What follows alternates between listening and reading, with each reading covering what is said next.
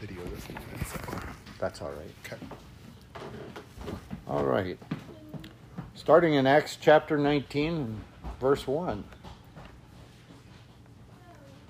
It came to pass that while Apollos was at Corinth, Paul, having passed through the upper coast, came to Ephesus, and finding certain disciples, he said unto them, Have ye received the Holy Ghost since ye believed?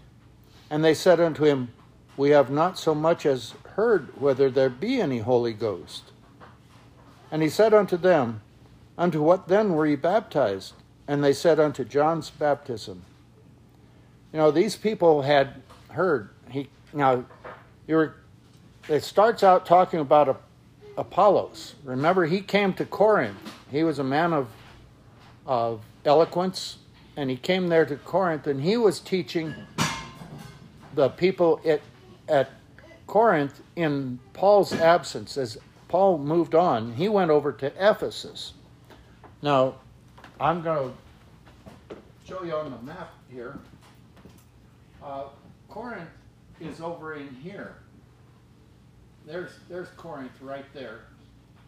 And Paul came across, he went through this upper coast and down here into Ephesus, and I don't see Ephesus there. Oh, there it is, right there. Right there is Ephesus. So Apollos was over here, and Paul was over here. It's across the Aegean Sea there.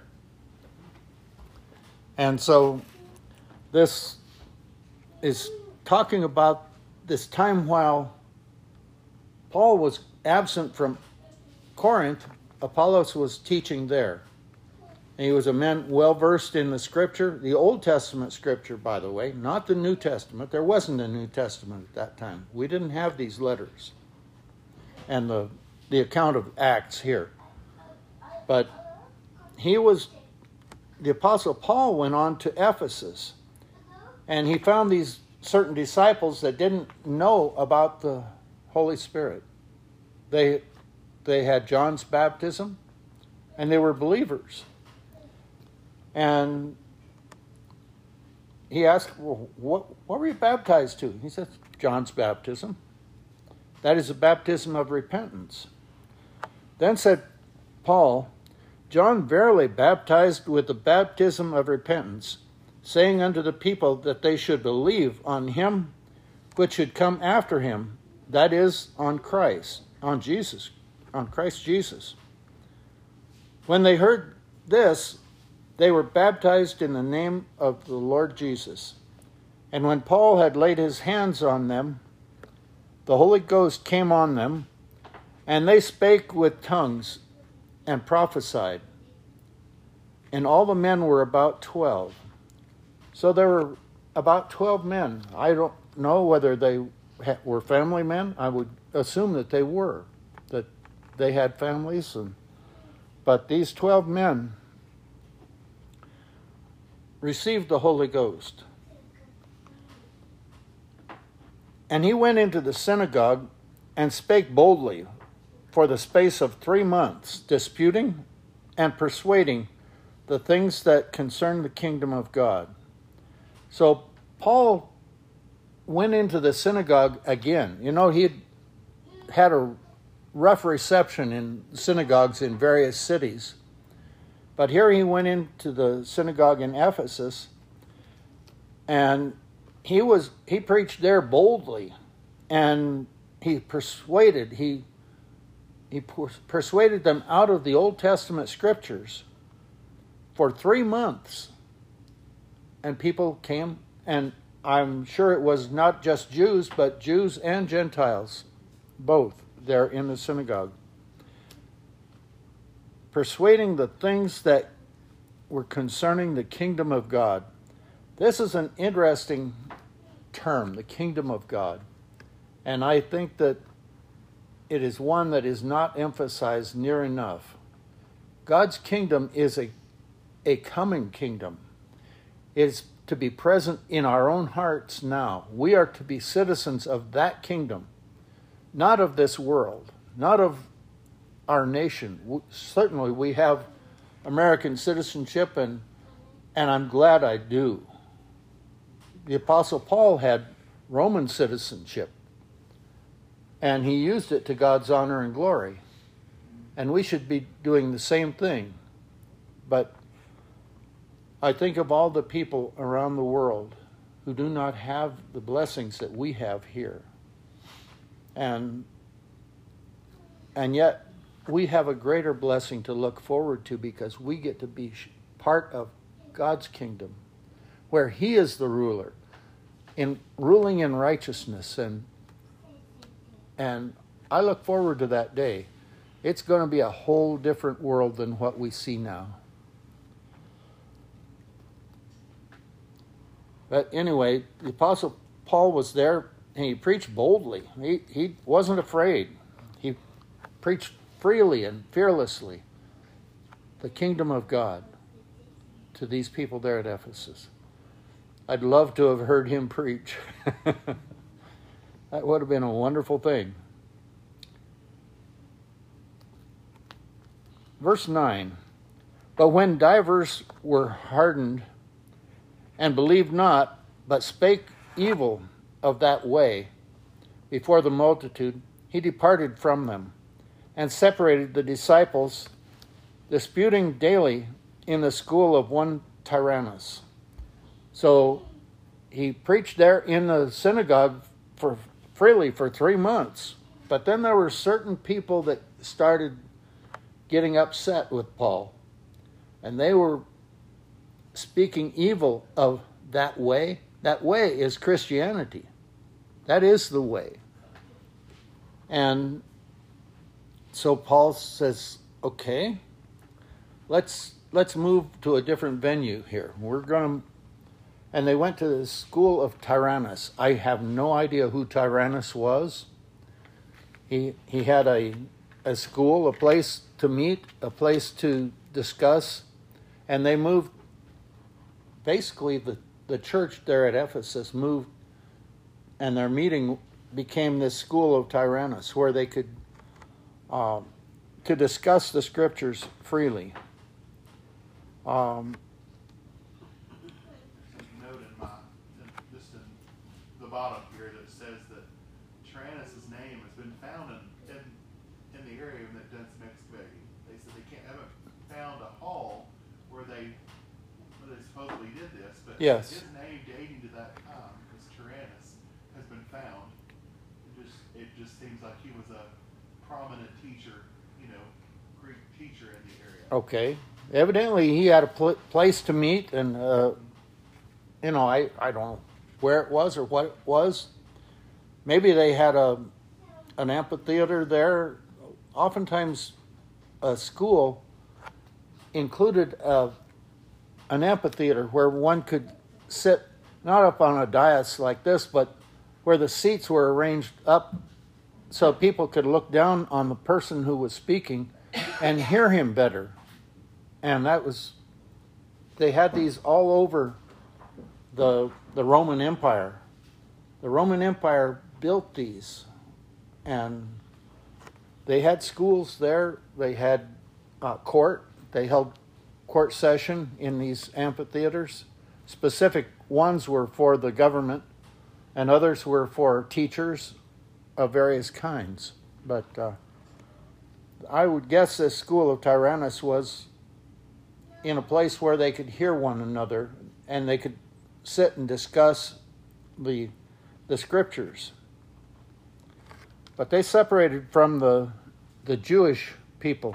I'm sure that there were Jews there at Ephesus that came with them.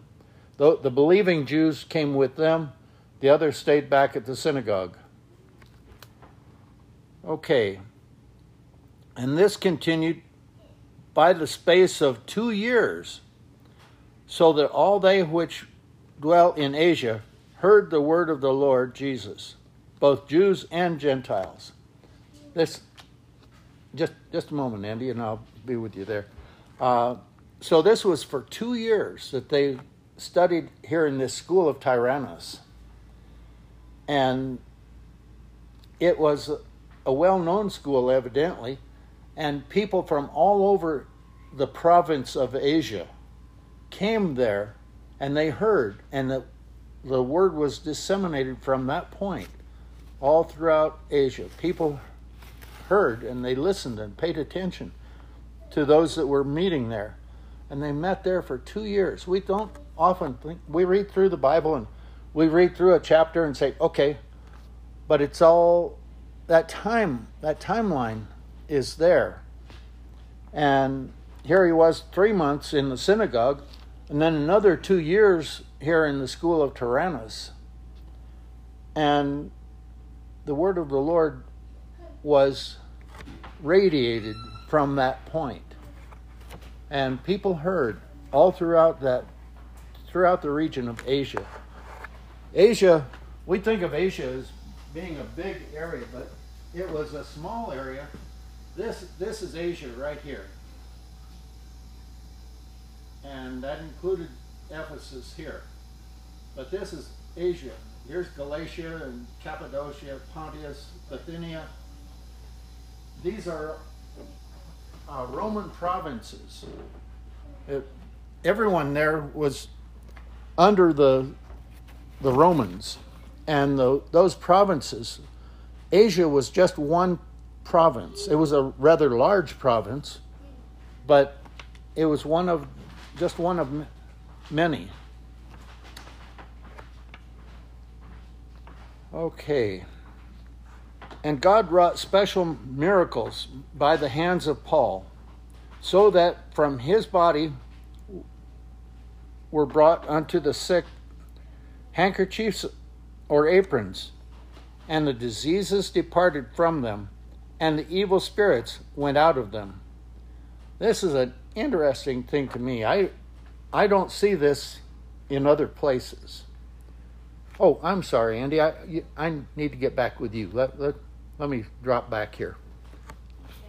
I was just observing through the chapter we read up to now that there is a big, huge distinction between the kingdom of God and the current kingdoms, plural, that were in existence. Because in the Old Testament, in the days of the prophets, they didn't talk about the kingdom of God particularly. No. Because there was a real king, and it was the kingdom of Israel. And so when you shift over now that Jesus has come and died, okay, there's a kingdom that didn't exist before. It's a new kingdom, and it's a spiritual kingdom. And that's why Jesus said, my followers, if it was a physical kingdom, my followers would fight for me. He said, but it's not. Because that's why he was facing Pilate. So there's this new kingdom.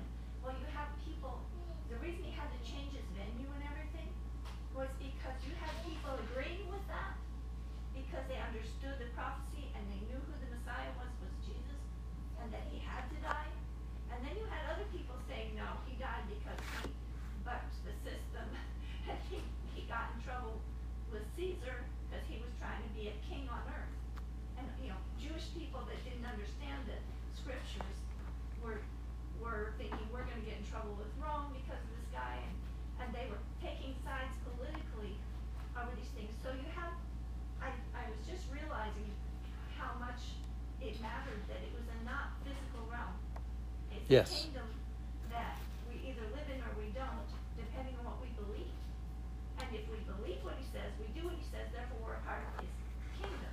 But if we don't do what he says because we don't believe it, then we're not a part of his kingdom. And that would explain too, and if I have this correct, and I think I do, why they had to rebaptize some people. Because John came teaching repentance, but he couldn't teach the kingdom of God because Jesus hadn't died yet. And so after Jesus died, then they could put their faith in his already made sacrifice. And the coming of the Holy Spirit was, Yes. Jesus said, I have to go away in order for that Holy Spirit to come. Yes. So that's why they had to have they laid hands on people and they got the Holy Spirit.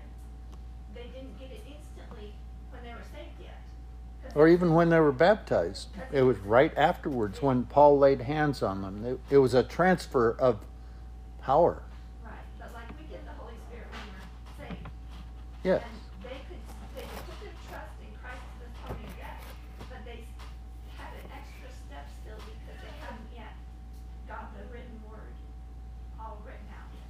Okay. Brother Tyler? The, sort of to Andy's point, though, that there was mention of the kingdom of God Yes. in the days of Abraham. Yeah. It Yes. was not so much of a mention of explicit terms. It was he sought for a kingdom whose A ruler and kingdom. maker was God. Yes. The concept of the kingdom of God was that Abraham kept seeking for this kingdom that the Lord told him that he would establish. Yes. But he didn't find it on this earth because it wasn't going to be on this earth. Right. Of course, they had the promised land where talks about the manifestation would become known, of the kingdom of God. So, if you look at that particular passage and over in Hebrews too, it kind of corroborates that statement that there wasn't much mention of a kingdom being established until this point, because there wasn't a need to explicitly mention that Yes. until there. I think it's interesting that even Jesus preached this type of thing.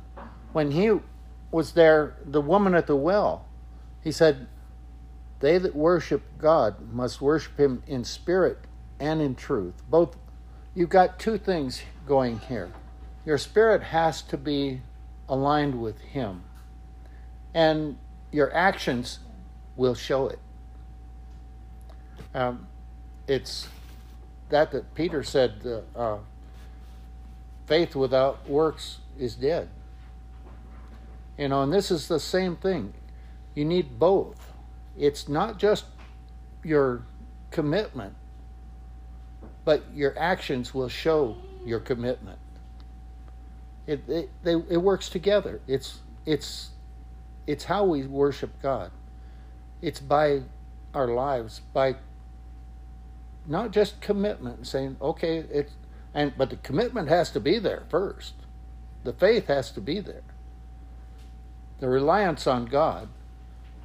But your actions will speak even louder than your words and we need to be aware of that in our own lives, so that our lives do not bring the church down, do not bring the kingdom of God into question.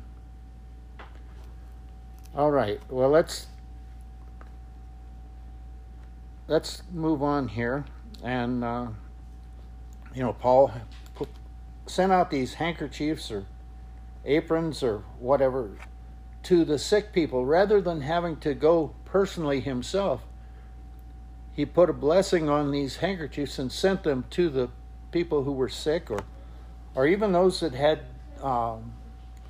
evil spirits, and the evil spirit departed from them. Here in verse 13, there's an interesting thing that starts here. And it says, then certain of the vagabond Jews, exorcists, took upon them to call over them which had evil spirits the name of the Lord Jesus, saying, we adjure you by Jesus, whom Paul preacheth. So they were saying, well, if Paul can do it, we can too. Big mistake. Let's read on. And there were 7 sons of one Sceva, a Jew, and chief of the priests, which did so. So this man Sceva was a chief of the priests. He was the head priest in that region of Ephesus. And he had these 7 sons who were exorcists. They tried to drive out demons. And the evil spirit answered and said, Jesus I know, and Paul I know, but who are ye? Who are you to be calling the name of Jesus down on me as an evil spirit? He says, I know Paul, I know Jesus, but I don't know who you are. And the man in whom the evil spirit was leaped on them and overcame them. He overpowered them. and prevailed against them, so that they fled out of that house naked and wounded. So that evil spirit says, I'm not going to take this from you. I don't have to listen to you. You have no power over me. And he beat them up, all 7 of them, and they fled out of the house naked and beat up and bleeding probably. It says, and wounded. And this was known to all the Jews and Greeks also dwelling at Ephesus. And fear fell on them all. And the name of the Lord Jesus was magnified. You know, these people were trying to do something to imitate the Spirit of God. And the evil spirit had he said, I don't have to listen to you. And he beat these people up. But the story of this spread all throughout the region. And these people said, wow, this is important, that we listen to the Spirit of God. And the name of the Lord Jesus was magnified. So this did one thing. It helped to spread the word of God all throughout the area. Everybody heard this story. This was big news. They didn't have newscasts like we do. But the word was spread by word of mouth. And this type of thing traveled by word of mouth quickly. And it spoke of the glory of God and God's power, and rather than the power of men. And many that believed came and confessed and showed their deeds. These were people who believed, whether they became Christians or not. They said they came and they confessed and showed their deeds, the evil deeds that they had been doing, whether they were into sorcery or idol worship or whatever it might have been. They came and they confessed, and they showed these things openly. Many of them also, which used curious arts, brought their books together and burned them before all men. And they counted the price of them and found it 50,000 pieces of silver. $50,000 is a good-sized chunk of change. But pieces of silver, back then, money was worth a lot more than it is today. This was a big pile of books. They were considered to be valuable back then. All these curious arts. I'm sure this was witchcraft and sorcery and all this kind of thing. And they said, we don't want anything to do with this. These that believed said, the power is that of God. Jesus' name was magnified. All of this stuff was considered to be junk, trash. Burn it. Get rid of it. It's worse than trash. It needs to be gotten rid of. So, doesn't it just tickle you that you read this account here where something happened to these Jewish? I mean, I hate that it happened to these sons of Sceva here, but because of this, I mean, the demons told them, we know Jesus and we know Paul, but who are you? And I think that if that happened to us, that should put the fear of God in anyone. They said, absolutely. we know this man, and they, like I said, they didn't seem to believe that. They just said this Jesus whom Paul preaches.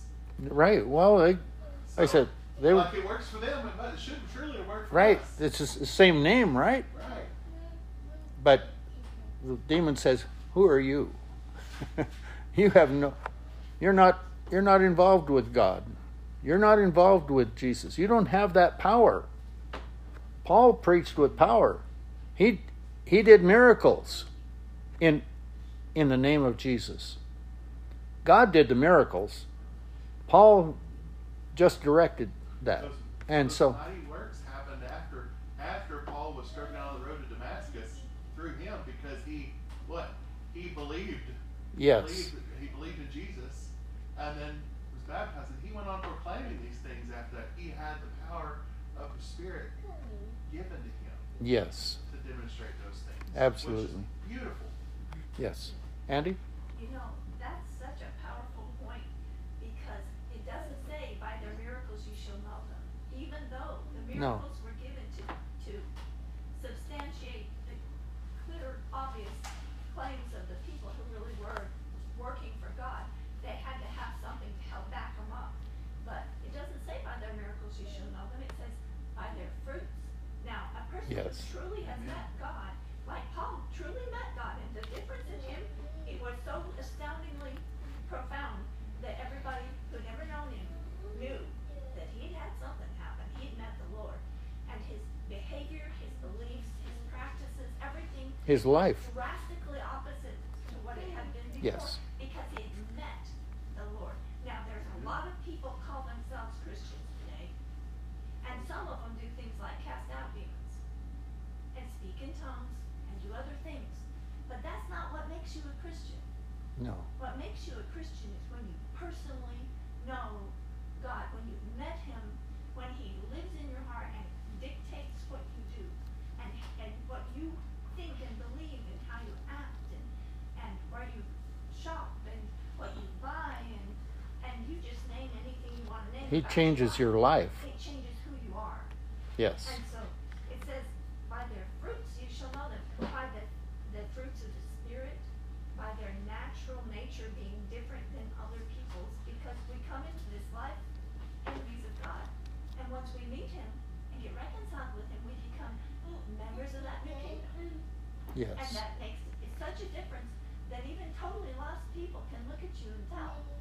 And that's why there's so many agnostics and atheists out there. They look at the Christians, they call themselves Christians and aren't. Because they don't really know him. They know all about him. They can quote the whole scriptures to you, some of them. But you know what? It doesn't make a bit of difference if they don't do what he says, if they've never personally met him or committed their lives to him. Satan knows the scripture too and trembles. I was going to say, Yeah. It, knowing. Well, let's move on because we're running out of time here.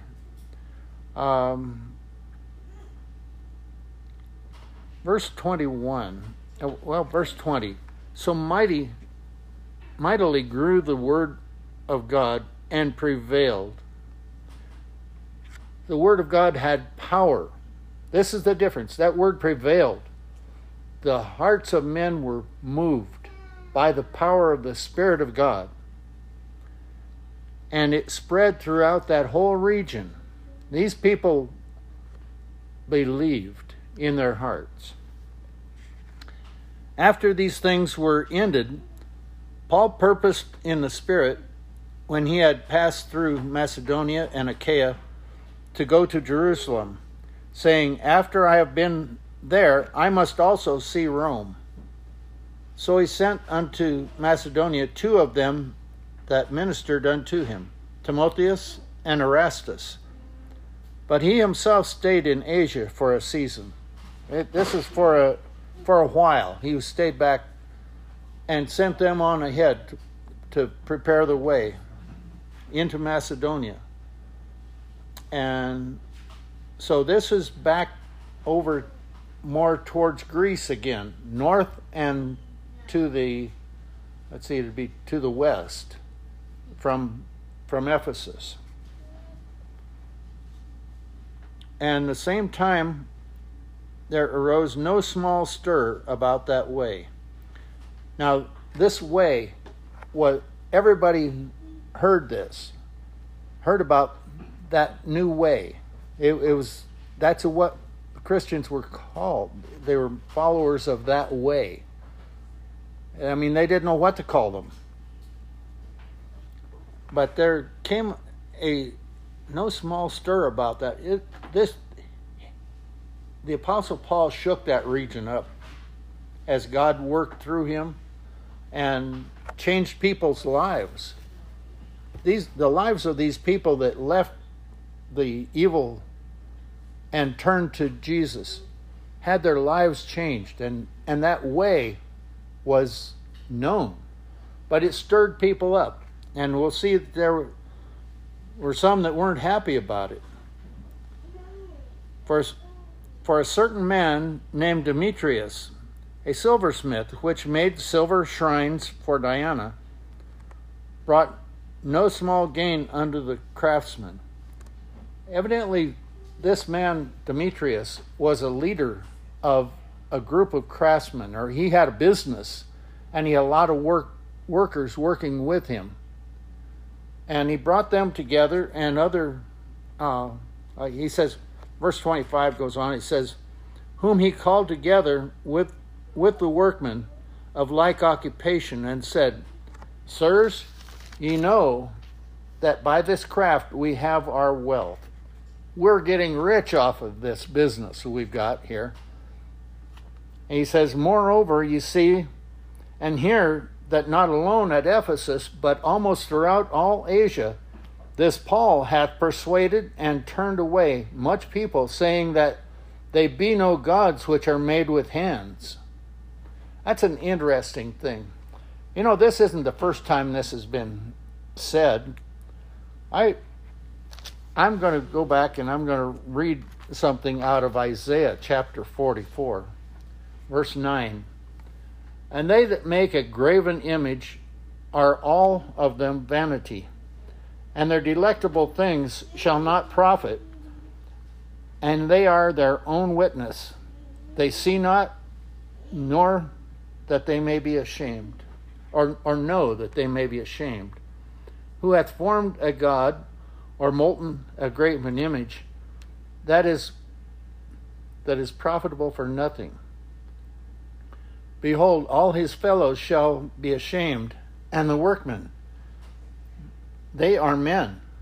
Let them all be gathered together. Let them stand up, yet they shall fear, and they shall be ashamed together.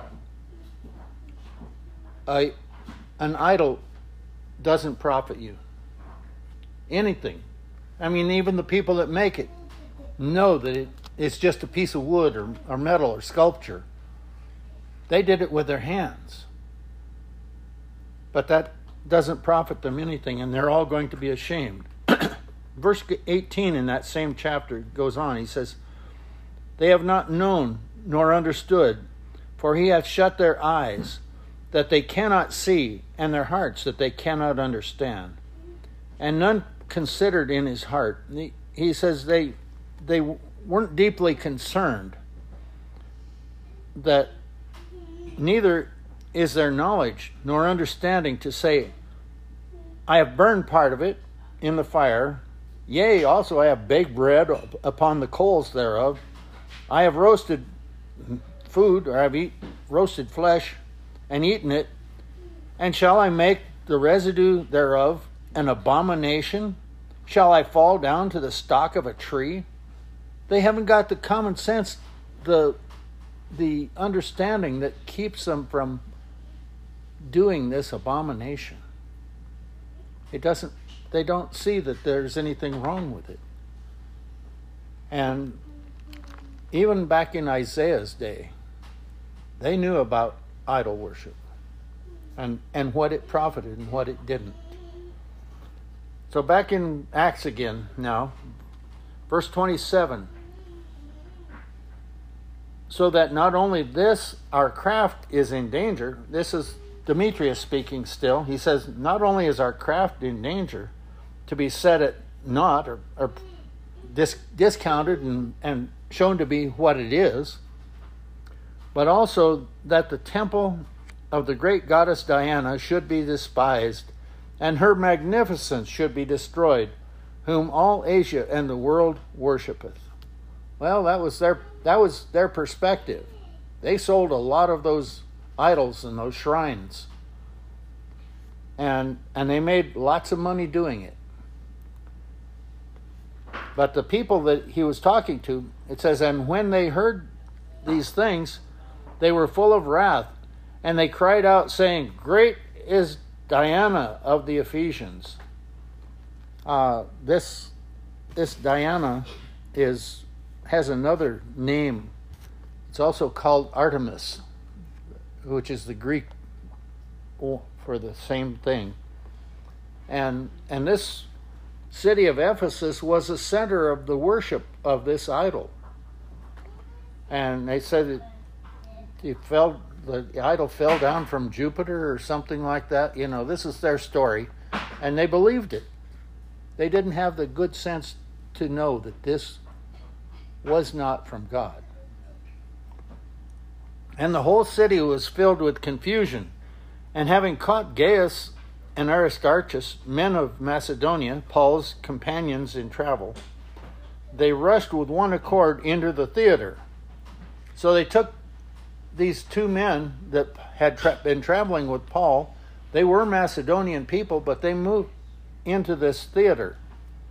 And this theater was the one that was the court.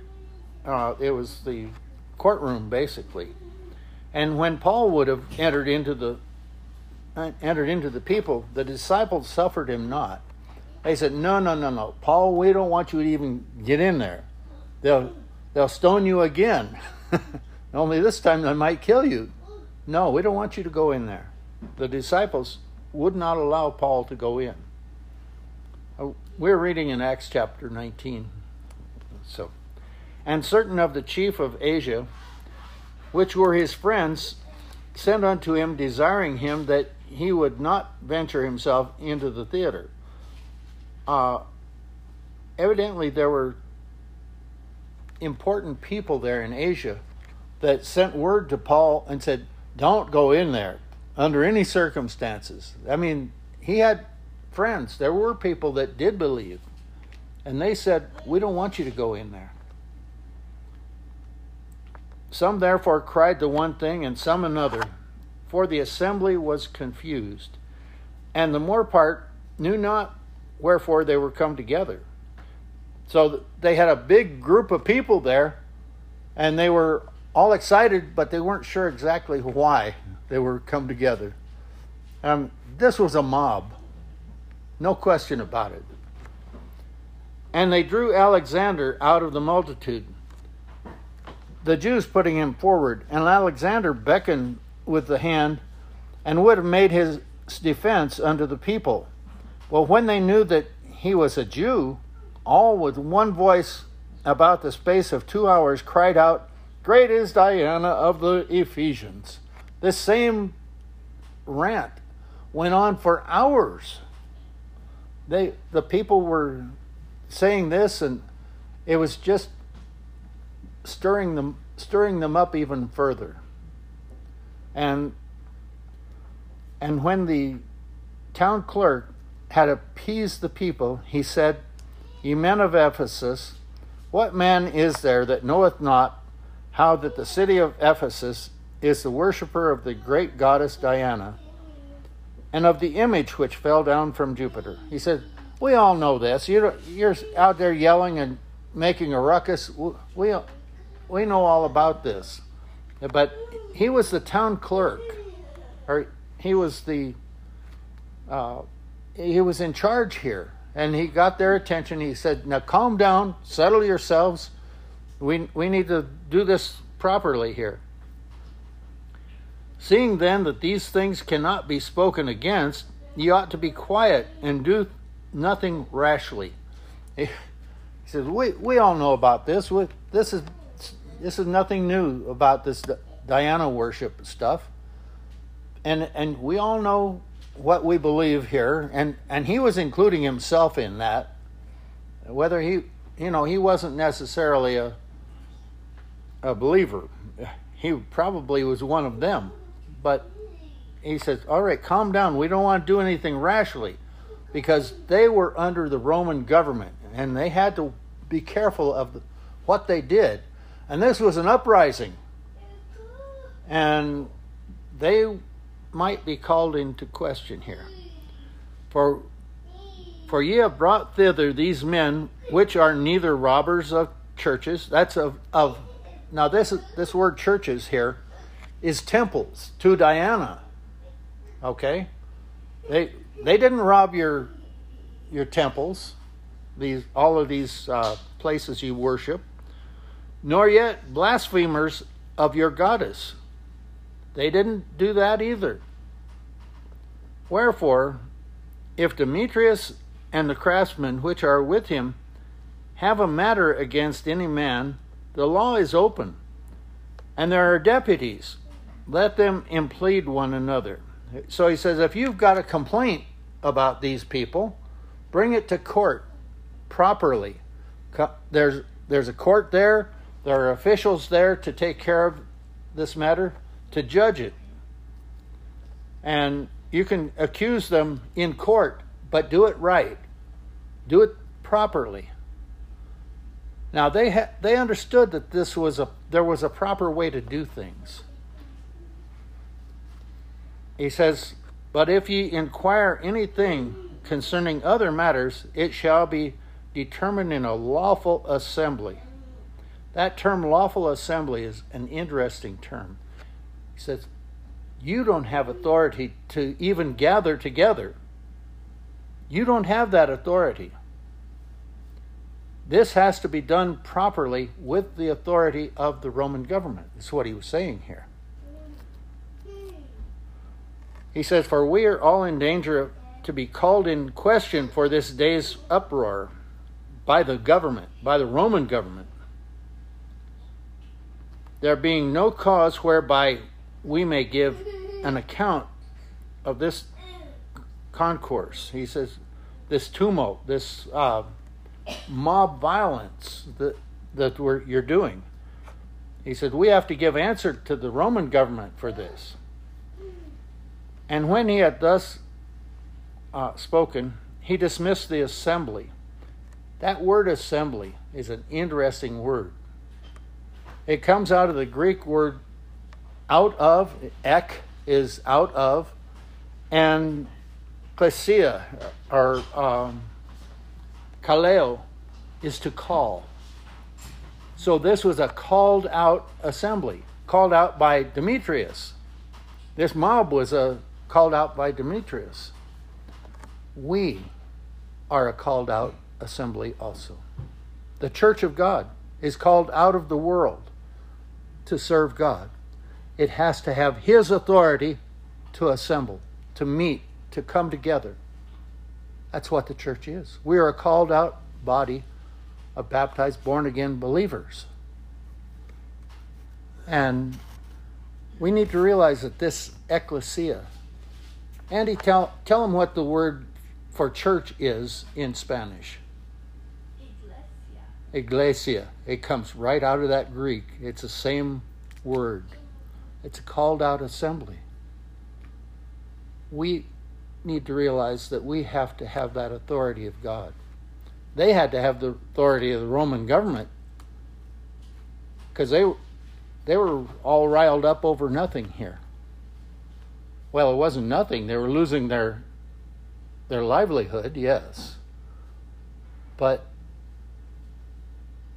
they had to realize that there was a higher authority. We need to realize that too. And we are answerable to that higher authority for the way we conduct our lives, the way we do things. And this, in reading through this, I see that matter of authority that is passed from one church to another. It's like these people that were baptized to John's baptism. When they believed, they became Christians. But it wasn't until the Apostle Paul laid hands on them. They were baptized, and Paul laid hands on them, and then they spoke in tongues. And then they had the power of the Holy Spirit. This power is to be our motivating force. It is to be our reason for living. And this is something that many people don't understand. They don't understand that God is the one who gives us life and power. Paul spoke to there on Mars Hill the same thing. He told them, this unknown God that you have a shrine to out here is the one I'm telling you about. But he's the one that gives us life and liberty and has created everything that you see. We owe a lot to him. We owe everything to him. Our lives, our livelihood, everything we have. This authority is a thing that many churches, I call them churches, that just like these temples were called churches in here. But many people don't see the necessity for that authority in their lives. They don't want authority over themselves. They want to be the authority themselves. They can make a wooden statue and say, oh, we can fall down and worship this thing because it doesn't make any difference. We'll call that our God. We saw the Jews when Moses didn't come down off the mountain for a long time. They said, Aaron, make us a golden calf and we'll fall down and worship this. This is craziness. But people don't see it in their lives. We have to see it. And we have to tell other people of the authority that God has over their lives and ours. We need to be aware of it more and more every day in our own lives. Give God the glory. Andy? The word kingdom actually means that you have a realm, a physical place full of physical people that has a king over it. That means that the person who is over that realm has the power to command. He has the authority to control what is done in that place.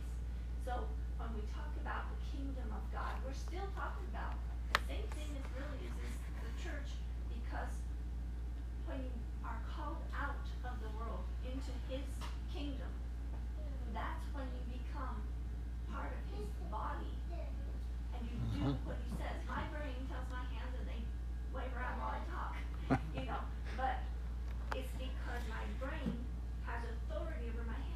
And God's church, his body, he has authority over it. It's his kingdom.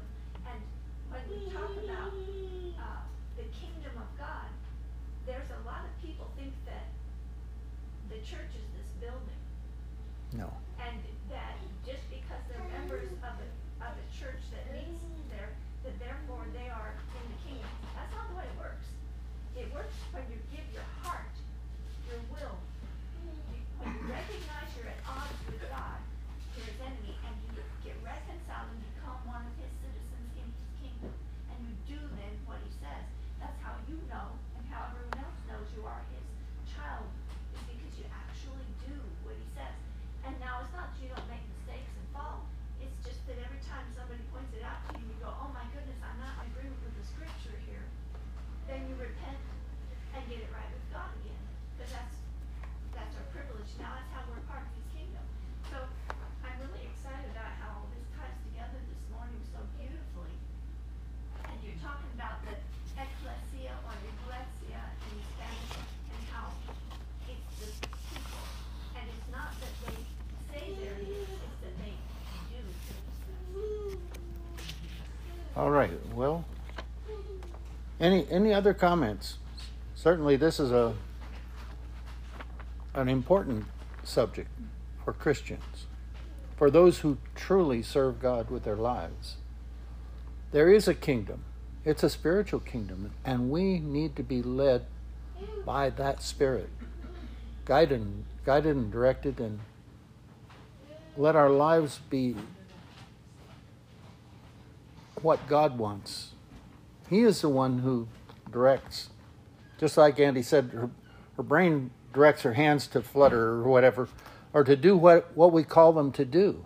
Usually our bodies respond. As we grow older, we find them not responding perhaps as well as we'd like. But we need to realize that God is the one who's to direct our hearts, to direct our lives, the things that we do, and the things that we don't do also, by the way. All right. Well, if that, I'll stop there and we'll have a short break and come back and to 1 Peter chapter 4. 1 Peter chapter 4.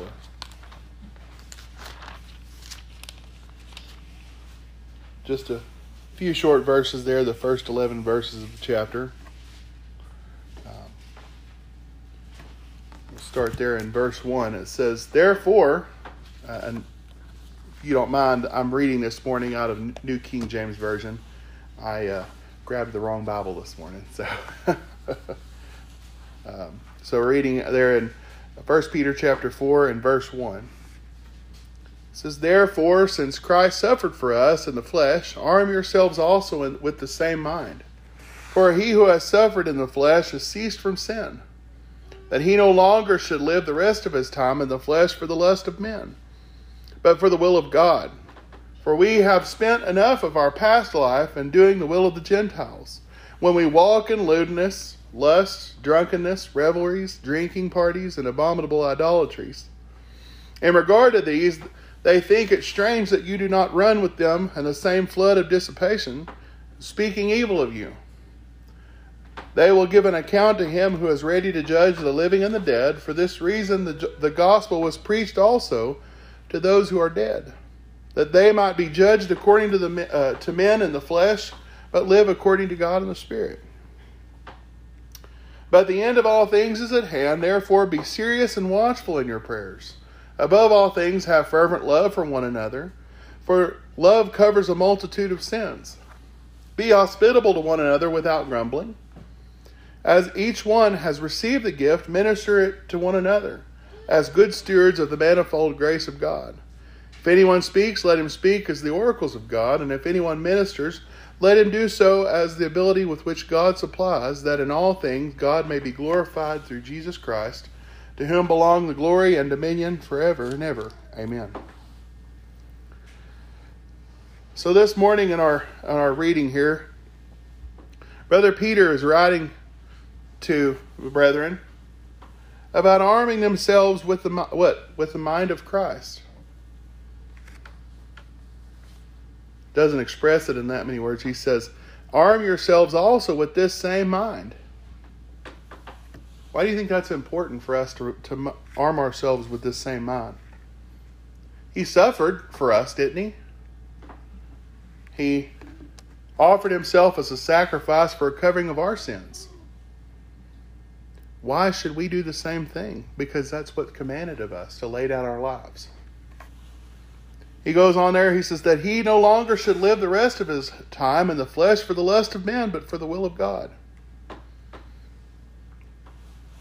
So, making a commitment to serving the Lord, we should no longer live our lives as we did before committing to serving the Lord.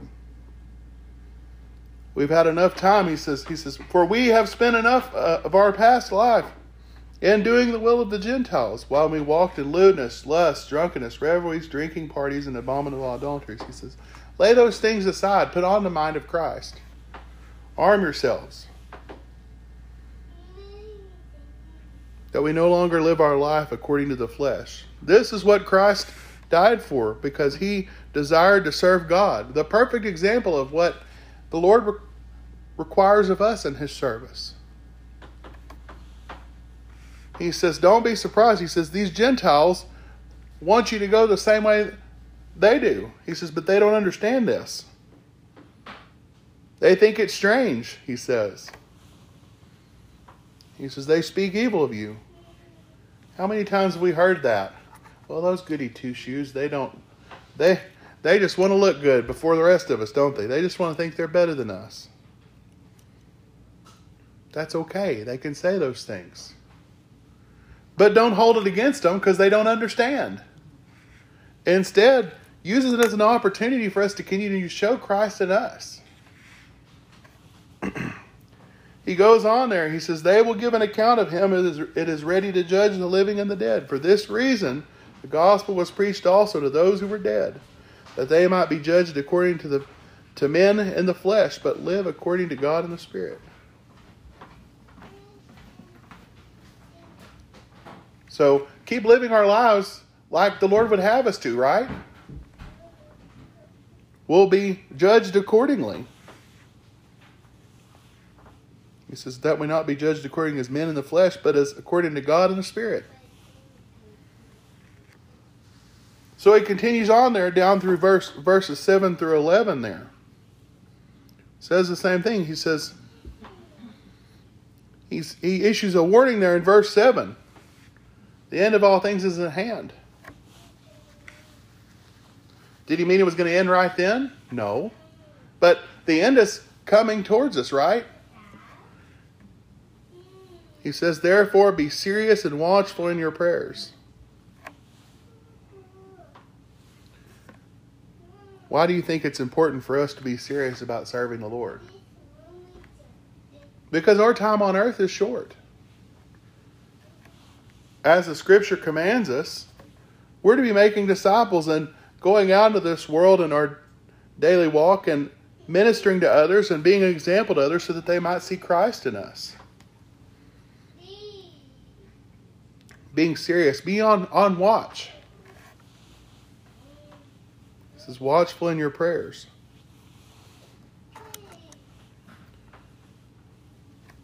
Let's look at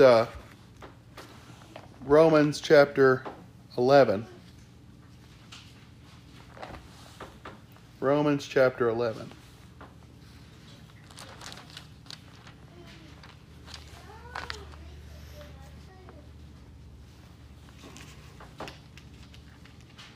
I think I wrote that down right.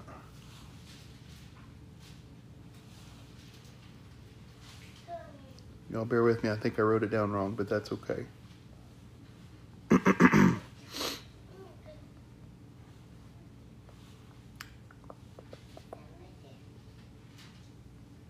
Maybe I did. Actually, let's go to Hebrews chapter 9. Apologize, you all. It's not uncommon to write something down wrong. Hebrews chapter 9 and verse 26.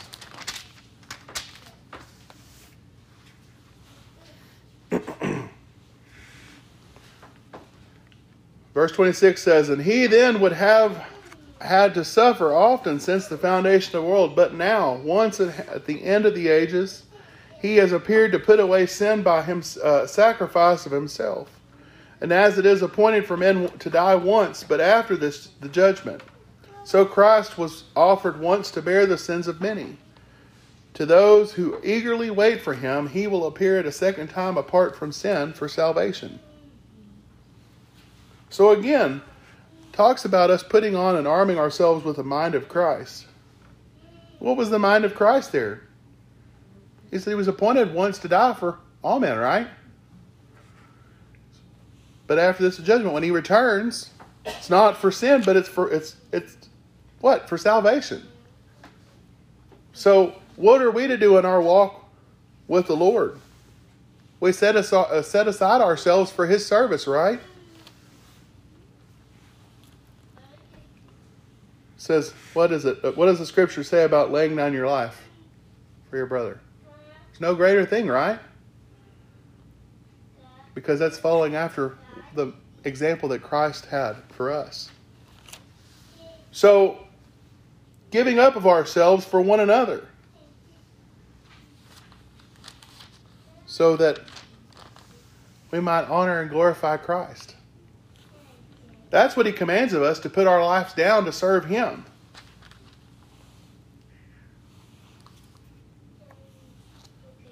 Why? Living our lives acceptably, because why? Why would we? It says there, he then that would have suffered often since the foundation of the world, but now once at the end of the age, he has appeared to put away sin by the sacrifice of himself.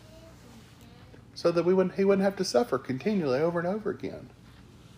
But that through that sacrifice of himself, we have that opportunity, and others like us. This is why we are to take our calling serious and our service to God seriously, and be watchful in prayer. Just as the example of Israel over there, and their own, to their own dismay, not recognizing Christ, what happened there? wasn't that they were utterly without a hope after that, but they needed to see that Christ was the Messiah. And because they didn't recognize Christ as the Messiah there, what happened? Moved on to the Gentiles, didn't he? He made way for the Gentiles as well. What was the desire of God? Was that his chosen people would see that. But yet, they weren't utterly cut off. We see that in the accounts there we read in the Acts. We see this in the account that we read here in all of the epistles, that they weren't utterly cut off. There were those that did believe. But maybe that through the example of those that did believe that Jesus was the Son of God, that they might still have an opportunity to partake of this covenant.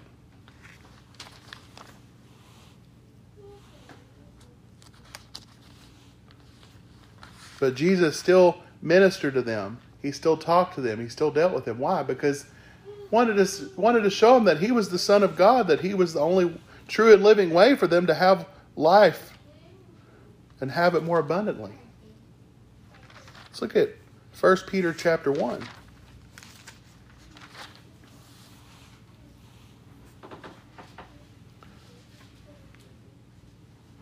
First Peter chapter 1 and verse 20.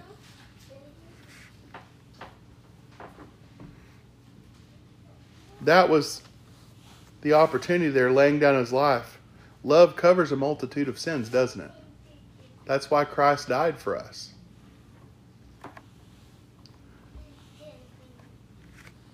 Looking there at 1 Peter chapter 1 and verse 20.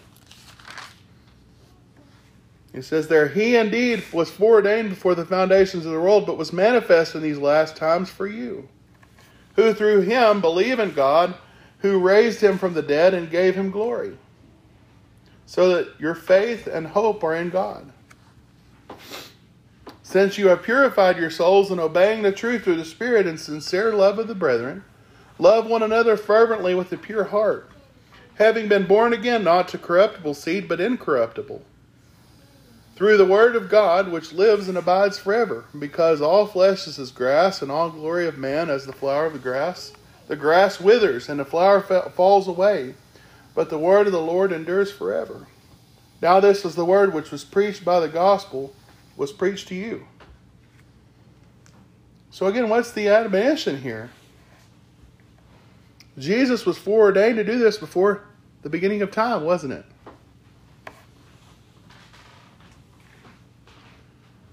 He says, but was manifest in these last times for you, who through him believe in God, who raised him from the dead and gave him glory, so that your faith and hope are in God.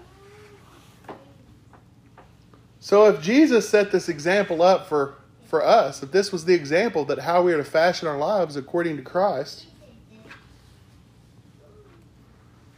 this is our chief example. He says, since you have purified your souls in obeying the truth through the Spirit and sincere love of the brethren, love one another fervently with a pure heart. Isn't that part of that knowing them by their fruits? Like we talked about just a little bit this morning. You're going to bear the fruit there. And chief among them is what? Love. You'll know them by their fruits. That's the commandment there. He says, since you have purified your hearts in obeying the truth of the Spirit and sincere love of the brethren, love one another fervently with a pure heart, having been born again, not of corruptible seed, but incorruptible, through the word of God which lives and abides forever. Why? Why is this important for us to remember? Because he says there, all flesh is like grass. It passes away. This is a temporary part. This life is that we live currently. So we've made a commitment to serve the Lord. So hopefully the world around us is seeing Christ in us. It's manifested through what? Through fruits of the Spirit, which love is mentioned among them. So just as Jesus laid down his life for us, we ought to do the same thing. The Scripture commands that of us, to lay down our lives to serve him. And that includes all of us, right? Ministering to one another as we have the need. Helping one another. Counseling one another. Comforting one another when we have those difficulties. Let's look at Proverbs 10.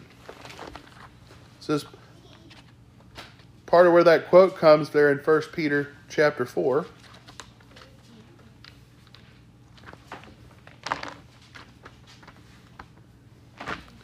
Proverbs 10 and verse 12.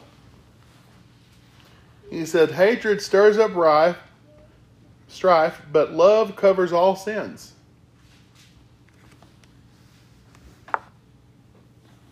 So, hate manifests something entirely different, doesn't it? Well, hate's mentioned among the fruits of the flesh. Sometimes we have to pray to the Lord to put the flesh in check, don't we? Absolutely, we have to. But as we submit to Him, He provides the knowledge and wisdom on how we can put those things in check, doesn't He? I'm thankful for that.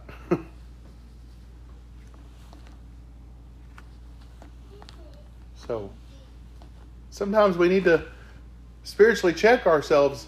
Does it reconcile with the life of Christ? I mentioned that, and I'm probably a broken record when it comes to that, but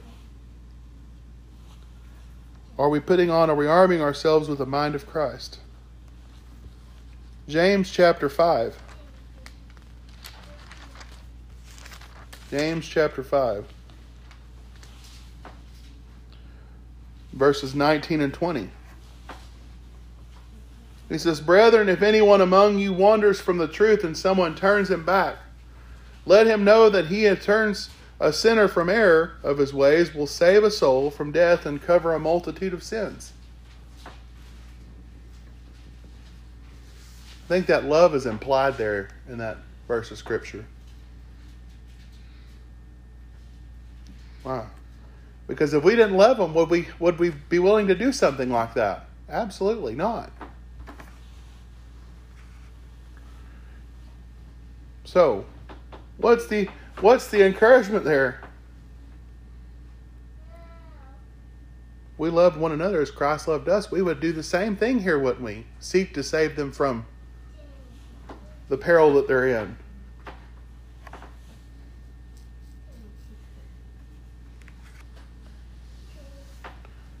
It says not there. He says, save his soul from death and cover a multitude of sins.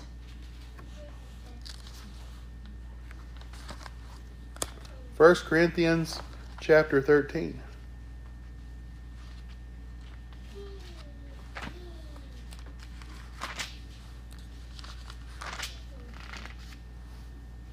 And verse 4 is where we'll start.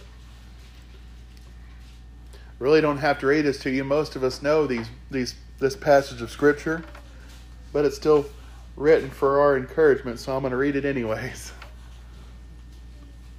1 Corinthians chapter 13 and verse 4. It says, love suffers long and is kind. Love does not envy. Love does not parade itself. It is not puffed up.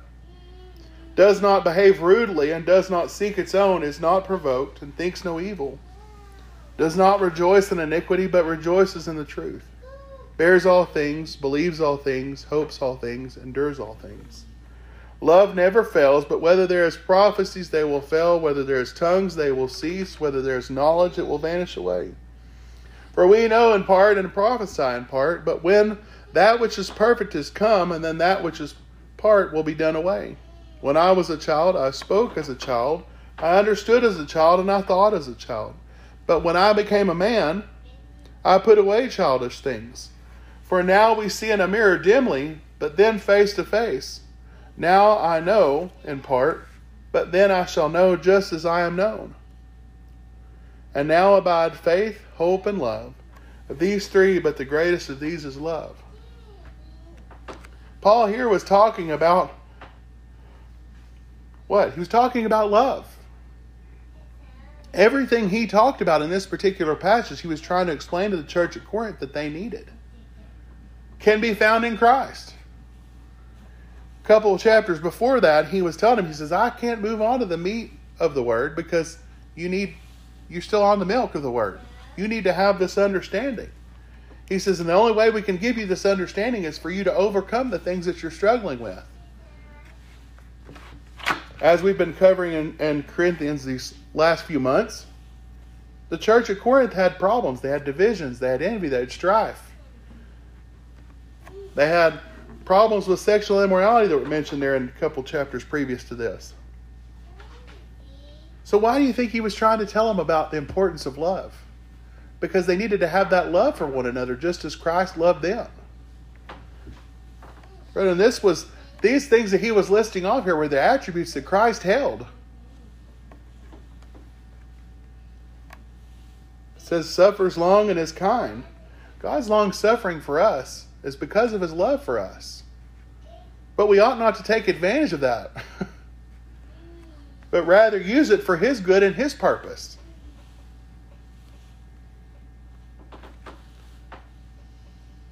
Because when miswielding these things, we trample the blood of Christ, which covers our sins, which he done so lovingly, covering our sins. So he goes on there. He talks about how love behaves, what it does.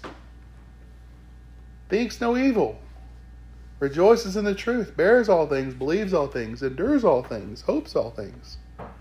Love never fails. We're not talking about the love that humankind talks about. We're talking about the love of God.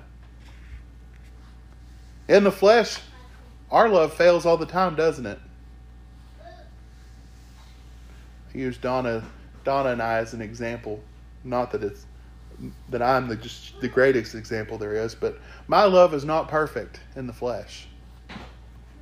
I fail my wife from time to time, more frequently than I'd like to admit. But hopefully the grace in that love is that between Donna and I, we recognize when we fail each other. And we look to the Lord to strengthen us and guide us and protect us. And to show us what it is that true love really is in Christ. So that we can overlook those shortcomings and encourage one another in our walk. Same thing with us coming together. Sometimes we fail one another, and we fail the Lord sometimes. But thankfully, we have that grace and mercy that we can look to. And repentance that he offers us. So when we recognize those shortcomings, we look to him and his loving kindness, and we ask for forgiveness of those things. And not that we continue to carry them out, but we seek to change those things, that we might be more readily armed with the mind of Christ. Paul goes on there, and he talks about, when I was a child, I spoke as a child, I understood as a child. But when I became a man, I put away those childish things.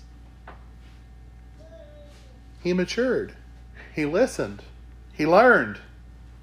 And he looked to the chief example there, of whom was Christ. I think in all, Paul was referencing there as he grew up too, but also when he was changed on the road to Damascus. And he realized that he was doing the wrong thing.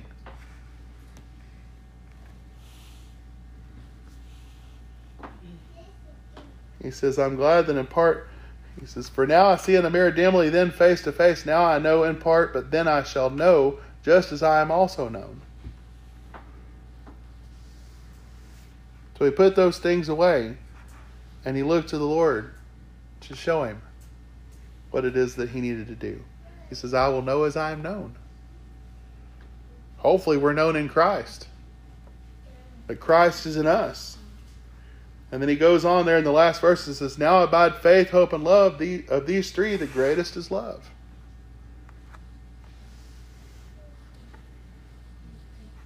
And as we grow and mature in Christ, as we look to the Lord, those fruits will mature and manifest more and more, I pray.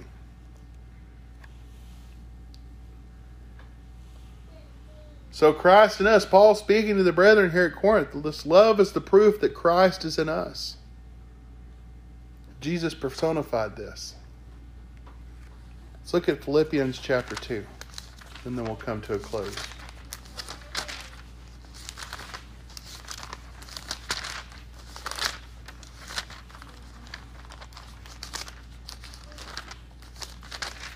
Philippians chapter 2.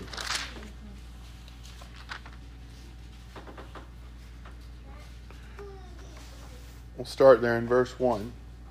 It says, "Therefore, if there is any consolation in Christ, if any comfort of love, if any fellowship of the Spirit, if any affection and mercy, fulfill my joy by being like-minded, having the same love, being of one accord, of one mind, and let nothing be done through selfish ambition or conceit, but in lowliness of mind let each esteem others better than themselves. Let each of you look not out only for his own interest, but also the interest of others.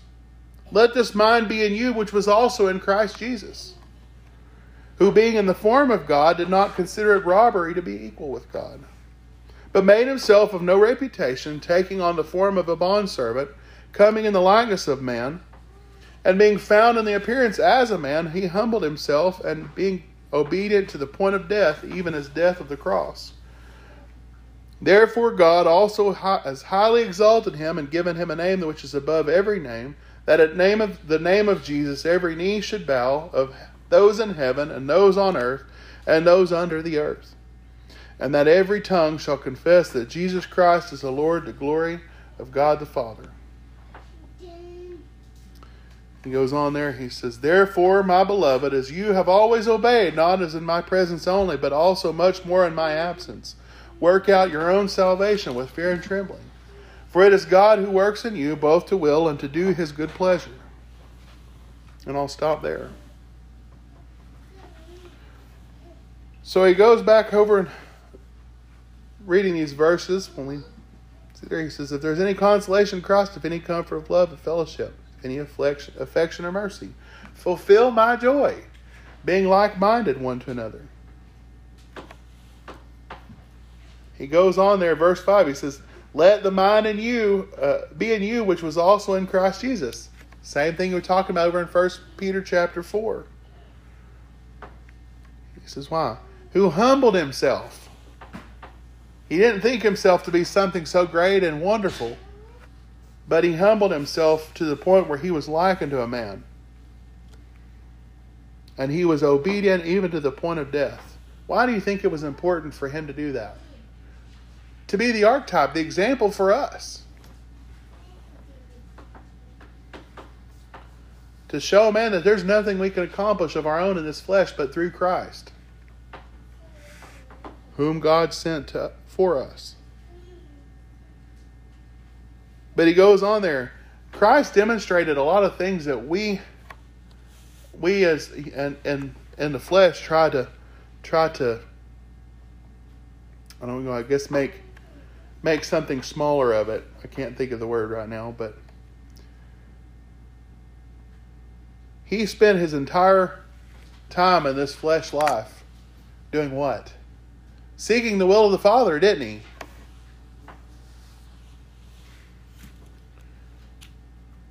Seeking to please the Father. Not placing himself on a pedestal for all men to see. So I think it's kind of important that we recognize that we shouldn't place ourselves on a pedestal above all man, because we're not anything special or great, but the Lord, like we talked about last week, provisionally gave us what? Access to him through Christ. So we can't be anything more than what Christ needs us to be, right? We shouldn't be.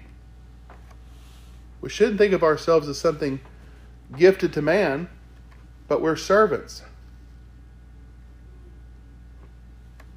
And we can't show Christ in us if we're lifted up in pride.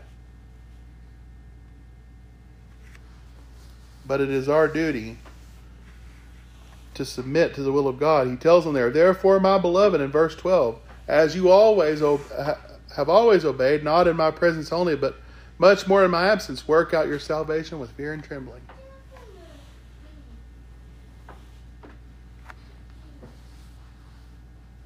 Brothers and sisters, we're at the mercy of our Lord. And we have made a commitment to be a servant of him.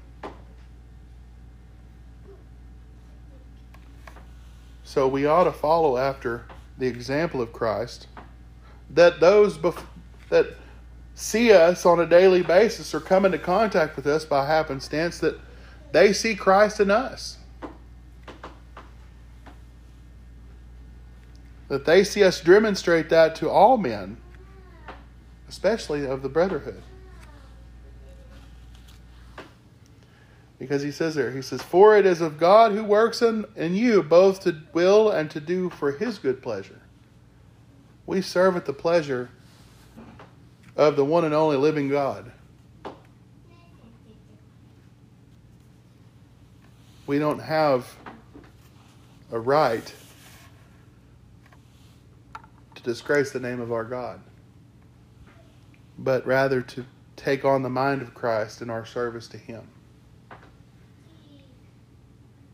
I don't know about you, but I wouldn't want to be counted as a fraud.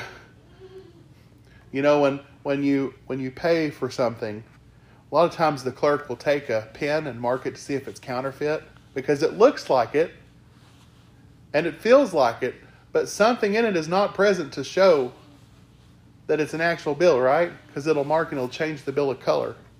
Done this for many years working in customer service. There are a lot of things that look and sound like, but they actually aren't. So may we submit to Christ, and may we be found in him, and may others see Christ in us, that they might have an opportunity to rejoice in the hope that we have as well. But how we do this is we submit to the Lord. We can't do any of this on our own accord, but as we submit to the Lord.